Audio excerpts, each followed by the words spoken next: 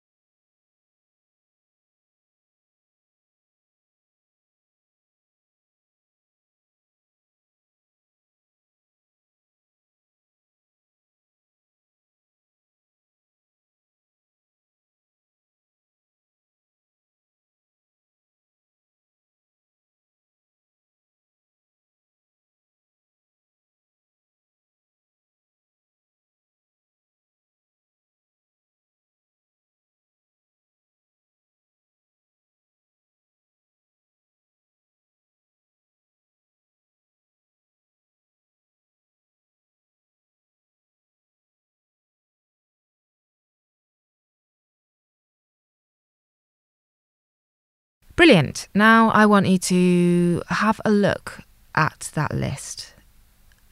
And then for the songs that really stick out to you, or the most kind of meaningful songs to you, I want you to write down the specific line or lyric that stands out.